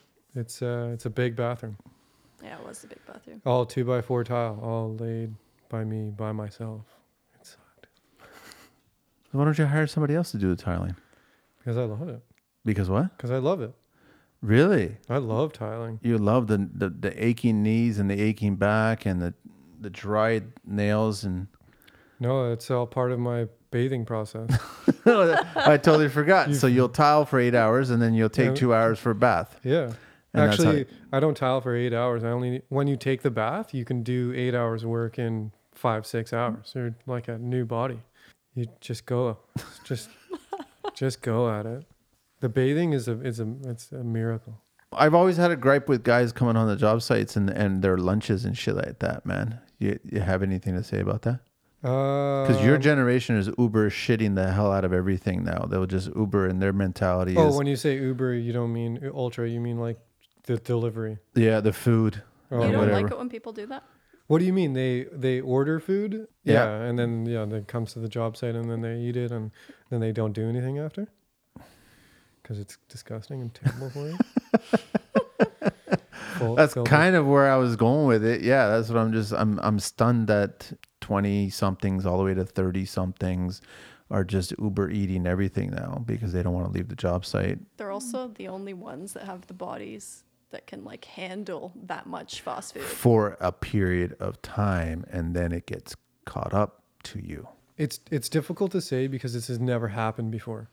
Back in your 20s True. and 30s, you didn't have that option. So You know what's really sad about this whole thing is, that horn from the catering truck yeah. for job Oh, yeah. sites? That horn, coffee that truck? sound, the coffee truck, is going to disappear soon. Because Because Uber Oh, just Eats, because Uber? it's going to take it over. I never really liked that horn, to be honest. I like that horn. I like the idea. I don't like the food. I don't remember the food being that rough. I like the community and the social Yes. aspect of it. Yeah, 100%. And there's a time and place for doing that. But I don't think that that should be based on when the coffee truck comes around. I think that feel like it's also kind of rude to Uber your food to the job site. Why like is it? the only reason, or usually the only time that we'll Uber food is if we're buying food for everybody on site. I don't know. It kind of feels like just going to a restaurant by yourself. No, the guys, because I've had days before where HVAC, plumbers, myself, laborers are there, and one person will Uber. And all of a sudden they'll be nice enough to ask everybody else, anybody want anything? And I'm like, what do you guys? And then they would just find whatever deal is going on at that day in that area. And then you're like, no, I don't do Uber. I'm sorry, man. the difficult I brought thing- my lunch. I made my lunch. This when you're talking about this this Uber problem, like the delivery to the job site thing. I think that that's just a much deeper question. Like, I think that nowadays, when you're talking about Gen X and millennials and Gen Z or Z, I don't think that there, I don't think that there's necessarily the same amount of stresses on people and like societal issues as there, like there's way more now than there was Stress. societal. I mean, like with social media and which and the expectations that people have and they put on themselves, for people to say like, I need to prepare my lunch the night before, or I need to learn how to cook. This is or a difficult thing to ask. It's not difficult, but it's just like there's so many more priorities now. Oh, but here's the argument though. I'm not justifying it. No, I know, Don't- but here's my argument then. All of a sudden, I'll get a DM or I'll get a story sent to me at 1:00 in the morning from this individual. yeah, So they don't have the time to make their lunch for the next day. but that's I mean, what that's that's a ridiculous. perfect example. That's my argument. But they think that that's more important, and I'm not saying that it's their problem. It's not because of them. It's because of the pressures put onto them and what they've learned. And it's a much deeper question of like what's going on in society right now versus like, hey, why didn't you make your lunch the night before? What's your But that being priorities? said, you always make your lunch. yeah, that's what I was about getting. My lunch is very easy to make. I don't really. I'm not the biggest. How long does lunch- it take you to make your lunch? It takes the same amount of time as it takes me to make my dinner because I just make an extra couple portions. No, that's how I usually plan it out. So I have my dinner and I make extra. That's my lunch for the next day. Exactly. Yeah, but we both have the benefit of knowing how to cook. Like I know so many people of my age that just like that was an oversight growing up. Like, So how do we they get didn't need these to cook. kids Mom to and pop did it for them, and teach then them how to cook? and then delivery services and I restaurants. know, but it's slid kind of in that for ironic them. though in today's digital age where you can actually find Learn anything. yeah, that's I right. know. Yeah, I know. But that's not fascinating. What's more fascinating is seeing a dub version of a bunch of monkeys in a fountain talking about Kardashians or something. That's what I funnier. mean. Like societies put these pressures on, and what's important, and it's really difficult because what it comes down to is people have to ask the questions of what's important to them, and people aren't doing that. Or they're not even answering them. It's They're also not- like they're not not very asking them. glamorous to like make your lunch when you could be telling everybody about your perfect life on Instagram at 1:00 in the morning. It's not about bringing your lunch. It's not about making it the night before. It's about the not pressures. It's about all the outside pressures of life right now, whether it's social media, whether it's how interconnected we are now, and how we can just call everybody and we need to be friends with everybody because it's so easy. Life is just difficult right now, and I don't think that we are ready for this lifestyle. But this is the lifestyle for a little while now. It's not going to change. It's not going to, and we need to learn and adapt, and we need to change our ways in teaching people what's important. Maybe change how school works and say like, it's important for you to learn how to cook. It's important for you to learn how to manage money. It's important for you to learn how to build. Like we're laughing right now because 10 years down the road, how many people are going to know how to build? They're not. They're not. Hang their TVs, change their light bulbs. Yeah. And what's important and what society's telling people what's important, it's all driven by the machine. It's all driven by the dollar. And there are consumers. Everybody's a consumer right now. And that's the bigger question. And I say, when I say we can, any complication in life, like why aren't people being able to make their lunch, and why are they delivering it? And why aren't they actually thinking about what they're eating? And are they making healthy, conscious choices that are whether or not they're affecting their health, they're affecting the environment, they're affecting the lives of other beings. I just don't think that people are asking the questions right now because there's just too much to worry about. But any and all these Uber Eat delivery foods are not great foods. So it's short term. It's short term satisfaction. When they get to the job site, they'll get that spurt of energy. Just like scrolling. Yeah, I'm telling it. Yeah, everything's so short term right now. Go, go, go. Yeah. Ignore the important questions that you need to pose in life. And when it comes down to food on the job site, I know that we started about this ask the right questions about what's important to you, what's going to get you through the day, and what's going to help you for the next day and the next week and the next month and the next year. I find it very ironic that anybody that's in construction, especially the younger generation, has no problem spending $300 on a hammer. Right? I've never done that. There's lots of guys who are I've proud seen of their Martinis hammer. Their stiletto. And Yeah, they're not exactly. even carpenters. Sorry? And they're not even carpenters. No, because it's all a status thing, so they Yeah. need to have that. So they'll spend that money on those tools and those accessories, but then they won't be more conscious of what they're putting in their bodies that basically perform these tasks. It's crazy. And then you're getting more and more younger guys that are reaching out to me saying that, oh, my back is sore. My legs are sore. I'm tired. I'm like, dude, you're in your 20s, man. Like, that's stuff that you should be saying in your 80s, not your 20s. Yeah. I think that people now have this such short-term mentality where everything is like instant gratification, and often the things, I mean, on Uber Eats you can get a salad, just nobody orders them, you know, like there are options, and people are thinking about like what's good now or tomorrow, but not what's going to be good for you in 10 years. You know, I wish I ate more salads 10 years ago. I had a bit of an epiphany back when I, like in my early 20s, so not that long ago, 10 years ago, where it was like a daydream or something, but I had hurt my back when I was working in a restaurant, and it was on my break, and it was when I was sitting down, and it was the way that I was sitting down was the same way that I used to sit down when I was in elementary school. And I remember my teacher telling me, oh, sorry, I was about to say it in French. You can say it. I won't understand it. Michael, you're really gonna regret that in in 20, 30 years from now, because your back's just gonna be terrible if you keep sitting like that. You sit like that every day, and it bugs the crap out of me, type thing. And I remembered her saying that. It hit me, and I used to sit with my knees up on my desk, curled up into like a armadillo almost, head down or whatever. It just hit me, and it was like, it wasn't just necessarily about my back. It hit me in like, what am I doing with everything? Am I putting the right things in my body? Am I exercising the right ways? Am I doing things the right ways? It made me ask questions just in general, like for my future. I said to her, I don't care, my response, I'll translate it again, but I don't care about 20, 30 years from now, because I'm living in the right now, and 20, 30 years from now, I won't care. It's not that I won't care. It's that's not what I care about right now. Why did I care so much about sitting that way back then? It was more about just like protest of. So that's what they're doing today? No, what I'm saying, what I'm getting to all of this is, it made me ask questions about what am I doing for myself in the future. Yeah.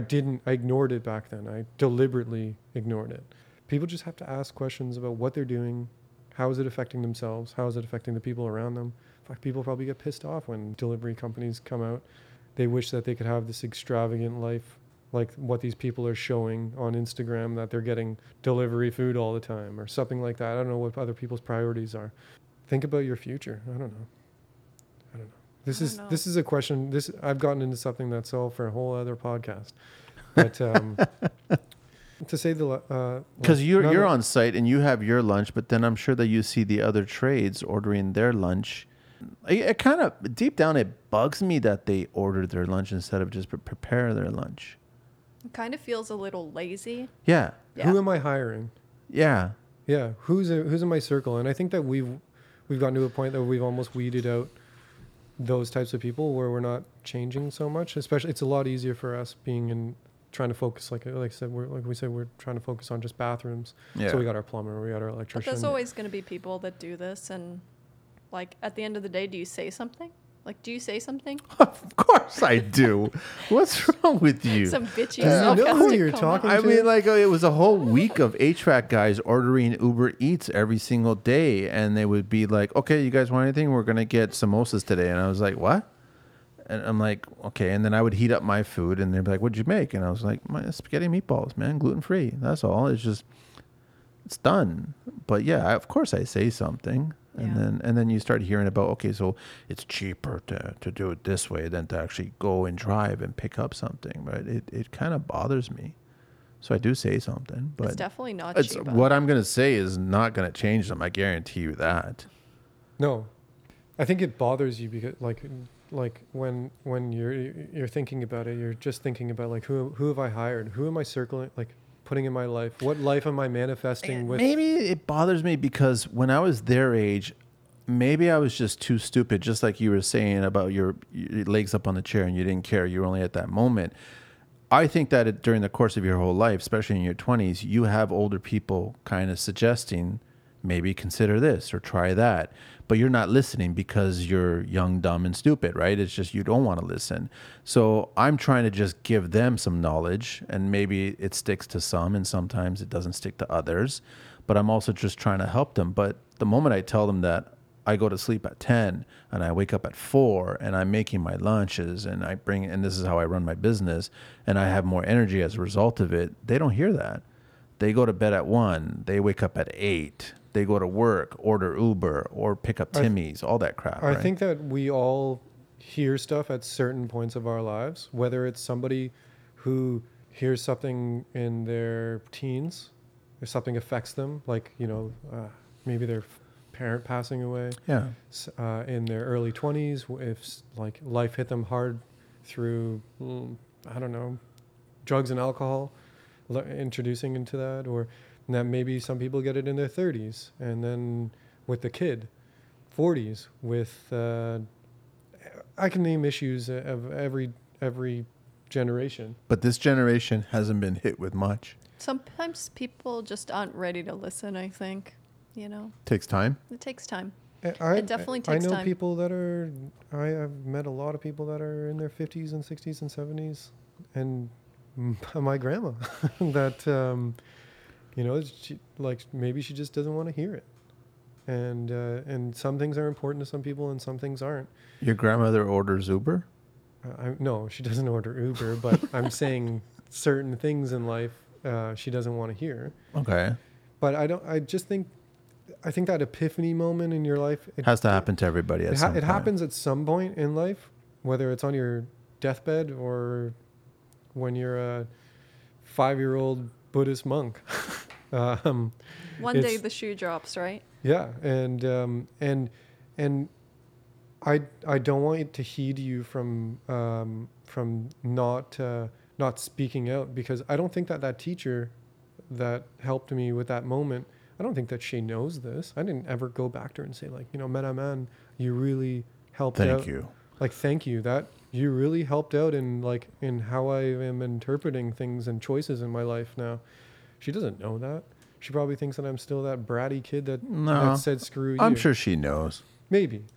But definitely don't heed what your intentions are there, and you need to live with yourself and your intentions, and maybe the tact needs to be changed, and maybe you need to feel more comfortable with the way that you maybe approach these people, and maybe when you get angry or disappointed or something like that, maybe you're shedding a little bit of light on the way that you may approach them, and maybe you're not happy with that, and maybe you wish that you had more of an impact, but maybe you did have an impact on somebody and they just haven't had the courage to come and tell you. It's true.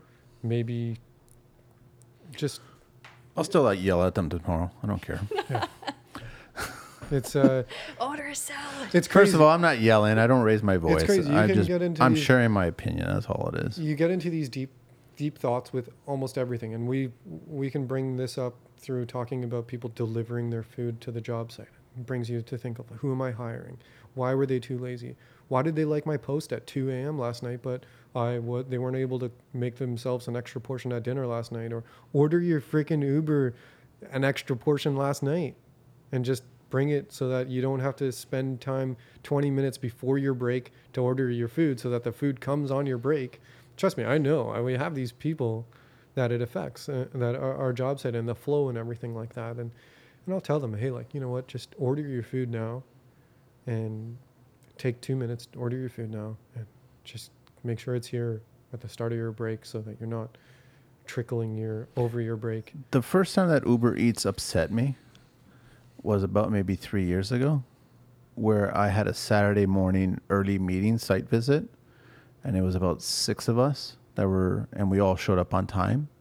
And it was like a 7:30 or site meeting, right? Because we wanted to just get it done. With just you guys or the clients? No, involved as well? myself, concrete guys were there, client was there, framer was Okay. there. So I wanted to know about if the client was there, because Yeah, that's yeah. usually an outside factor. That, So obviously the client was the last person to show up, and we were all waiting on the curbside, and all of a sudden we see this Honda Civic, the car choice or whatever for Uber Eats, right? Just rolls up and delivers breakfast to this person, a neighbor. And I'm just standing there, I'm just thinking, if I was staying home and it was Saturday morning, that's like the morning that you'd make that special breakfast at home. Why are you ordering Uber Eats?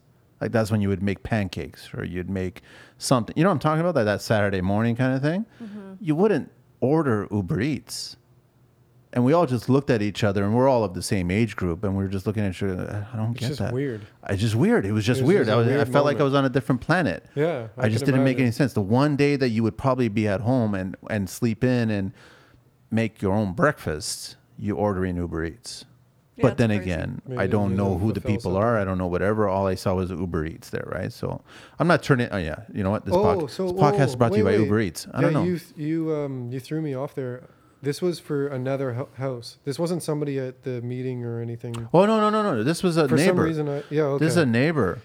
For some reason, I thought that somebody on the job No, site ordered no, it. no, and- no, no. Okay, yeah. Oh, they- then I would have spoke up. oh yeah. Oh, yeah. I would have freaked For out. some reason, I'm thinking I was involving the people. No, okay. no, So no, yeah, no. that's even weirder. That's yeah, it's weird. just like, To yeah. me, that's weird. I Yeah. find that weird.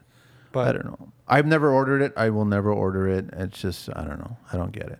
But I don't know even how we got into that whole tangent. we were talking about just food on the job site, and I'm always curious on what guys bring to food, and it's disappointing when I speak to the younger generation and they have nothing in the pot. You know what I'm saying? It's like, oh, there's nothing to talk about here. I definitely feel like what you put into your body represents like how you feel about yourself in a way.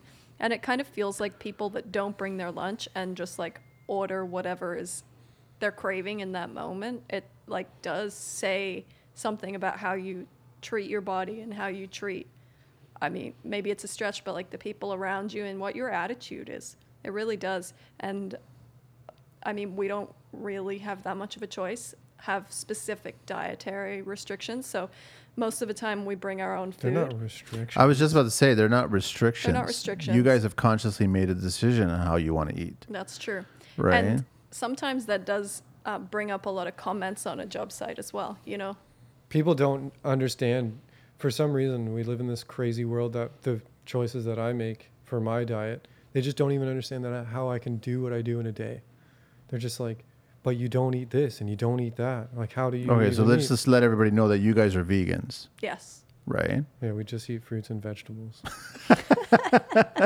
No, you do not. and nuts. No, and, you do not. All and right. Beyond Burgers. No, you and- do not. I But mean, you guys there's- made a lovely dinner for me, and that was the whole point, right? So it's just like I get it. And even recently, I'm more into gluten-free stuff, Yeah, and I've noticed a difference. And If- it feels like you're doing your body a service when you do the right thing by it. And it's really hard. It actually, I do find it difficult to watch people, like, particularly for me, watching people overeat is really That's huge. difficult for me to watch. Like, I find it's like, I don't know, I don't get it. Like, what are you doing to yourself? But then again, aren't we allowed to be stupid at 20s and 30s and just do whatever we want to do? Because health-wise, it's not really going to catch up to us until later on in 40s and 50s and 60s, Yeah. possibly. But maybe if nobody nagged me when I was, like, young, it would have taken longer. I don't know. And if I didn't have certain issues with certain foods that I eat, I would never have found out that, you know, like what made me sick or what made me feel good. Or my daily thing, if I'm not making lunch, like I survive. I take my job, like my week, as a marathon. I look at it as a marathon. And what do marathon runners eat while they're running? Like ultra marathon runners, they eat dates, they eat nuts. They don't eat they don't eat big meals. Pastas. Yeah, but they'll eat it. They don't really go into their marathons or ultra marathons with these big meals No. and everything. No, they just eat what they need to. And I'm not saying undereat. I'm saying just eat what you need to. And Like, be conscious yeah, of how it makes you feel and how you perform after it. if you didn't work very hard for that day, maybe it was the food that you ate, or maybe Oh, it it's was 100%. well, I know that, but I'm saying ask. I just I'm wanted saying to say it. I'm saying pose the question to yourself. Listen, some of the scariest things to see is when guys show up with a tray of Tim Hortons donuts Oh and my then a God. carton of four Just coffees. anything from Tim Hortons. Yeah, I'm just saying, like, and then all of a sudden you give it to all the guys, and they're like, "Oh yeah, Timmy's run, it's good, all right, good," and Yeah. then they're like beached whales about a half hour later.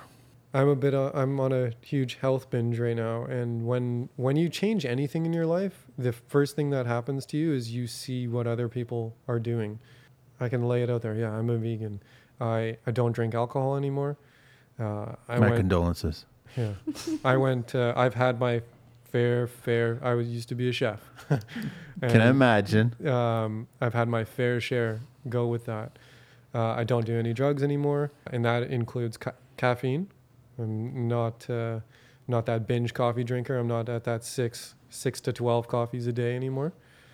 I've never been that. Yeah, as a chef, they just throw them in the past. They throw espressos in the past for you, and you by the time it's in your belly, you didn't even notice that you had it. Wait, are you saying our specials are bad for you? They are if you're having like 6 to 12 a day. Oh, God, thank God. I'm on 4 or 5. I'm no nutrition expert, but ever since I stopped drinking coffee, I don't. I needed it for sure to wake up in the morning, but now I don't need it at all. See, that's the And difference is that it's crazy. pushing 50, I don't need coffee. I don't need anything to wake up in the morning. Yeah, that's great. I've been disciplined enough to wake up. I just wake up. And that's great. And that worked for you. That's the question that you asked, like what works for you best. And what you did worked for you. And not only that, it's what goal do you want to achieve as well. Yeah. And you asked what goal first, and then you achieved it with your habits. And why do I want to go vegan? Why do I want to stop drinking alcohol and drugs? And why do I want to stop drinking caffeine? And it goes far back to like I stopped eating McDonald's because I used to eat it all the time. I used to be a provincial level soccer player, and I would after a game I would go to McDonald's and order like 5 of those little tiny burgers and just scoff them down. That would get me my calories back. And one day I just looked at one. I was like, I'm never eating McDonald's ever again. Dropped the burger in the bin, and I've never had it ever since. I used to sit in front of the computer and play video games all the time and crush 2-liter bottles of Coke. Ugh. And then I said one day, I'm never doing this again. And it just goes back to, I started asking myself these questions. Where is this going? What's my goal? My goal is to be healthy. My goal is to impact other beings as least as possible and not hurt others and not, just empathize with others. I think when it comes down to food and what we make our choices and everything on the job site especially, it impacts other people. Like you get upset when somebody's not made their lunch or I don't get upset. Let's get the therapy correct here. I don't get upset. I look at. I think it's missed opportunities. Exactly. That's exactly what it is. I think because the older you get, and you can't tell this to a 20-something-year-old, you're gonna have to be a lot more aware of what you put inside your body. Because what you put inside your body is the way your body's going to react on the job site. And since construction is such a physical and mental occupation, you need to be conscious of what's inside your body. For sure. If you eat only carrots, you're going to go orange. If That's you a fact. I know eat that. only laziness, you're going to be lazy. Yeah. No, it's true. It's true. If you eat only dead animals, you're going to be a dead animal. That's going to get cut out. Yeah, probably. On that note, okay, we got to wrap it up. Holy cow, we got to wrap it up. So, guys, thanks so much. I know it's a little late right now. Thank you so much for the meal. Yeah, there was no meat. There was no meat. I know. That's what it was. What'd you guys make? We had bangers and mash. Yeah. And that included Beyond sausages and beautiful mashed potatoes with dairy-free milk in it. What's for lunch tomorrow? Probably There's some. one extra sausage, actually. No, that's what it is. But that's Mike's, though. Probably some dates and some nuts and some He bought some peas, actually. He forgot to make them, so that'll be my lunch. Okay. Peas.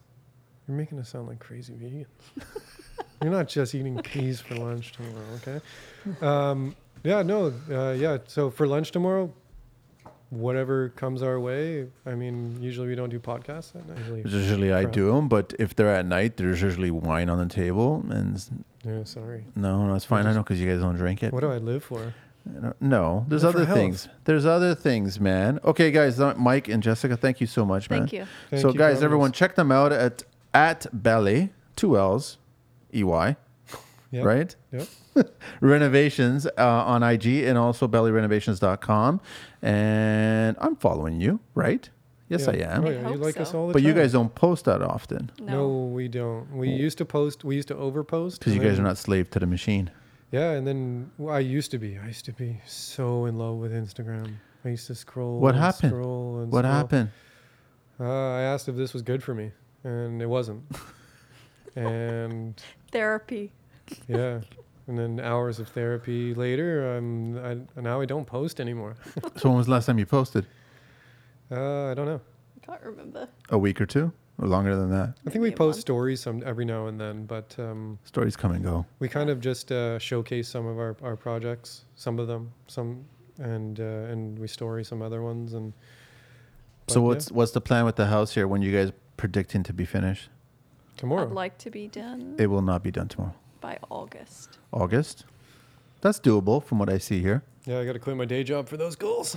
No, there's plenty of weekends from here until August. Evenings and weekends. Evenings and weekends, exactly. Yeah. That's how the shoemaker gets his stuff done. That's Yeah. it. Okay, guys, I really appreciate it. Thank you so much. Thank you so And much. tune in next week for another show. Bye. Bye.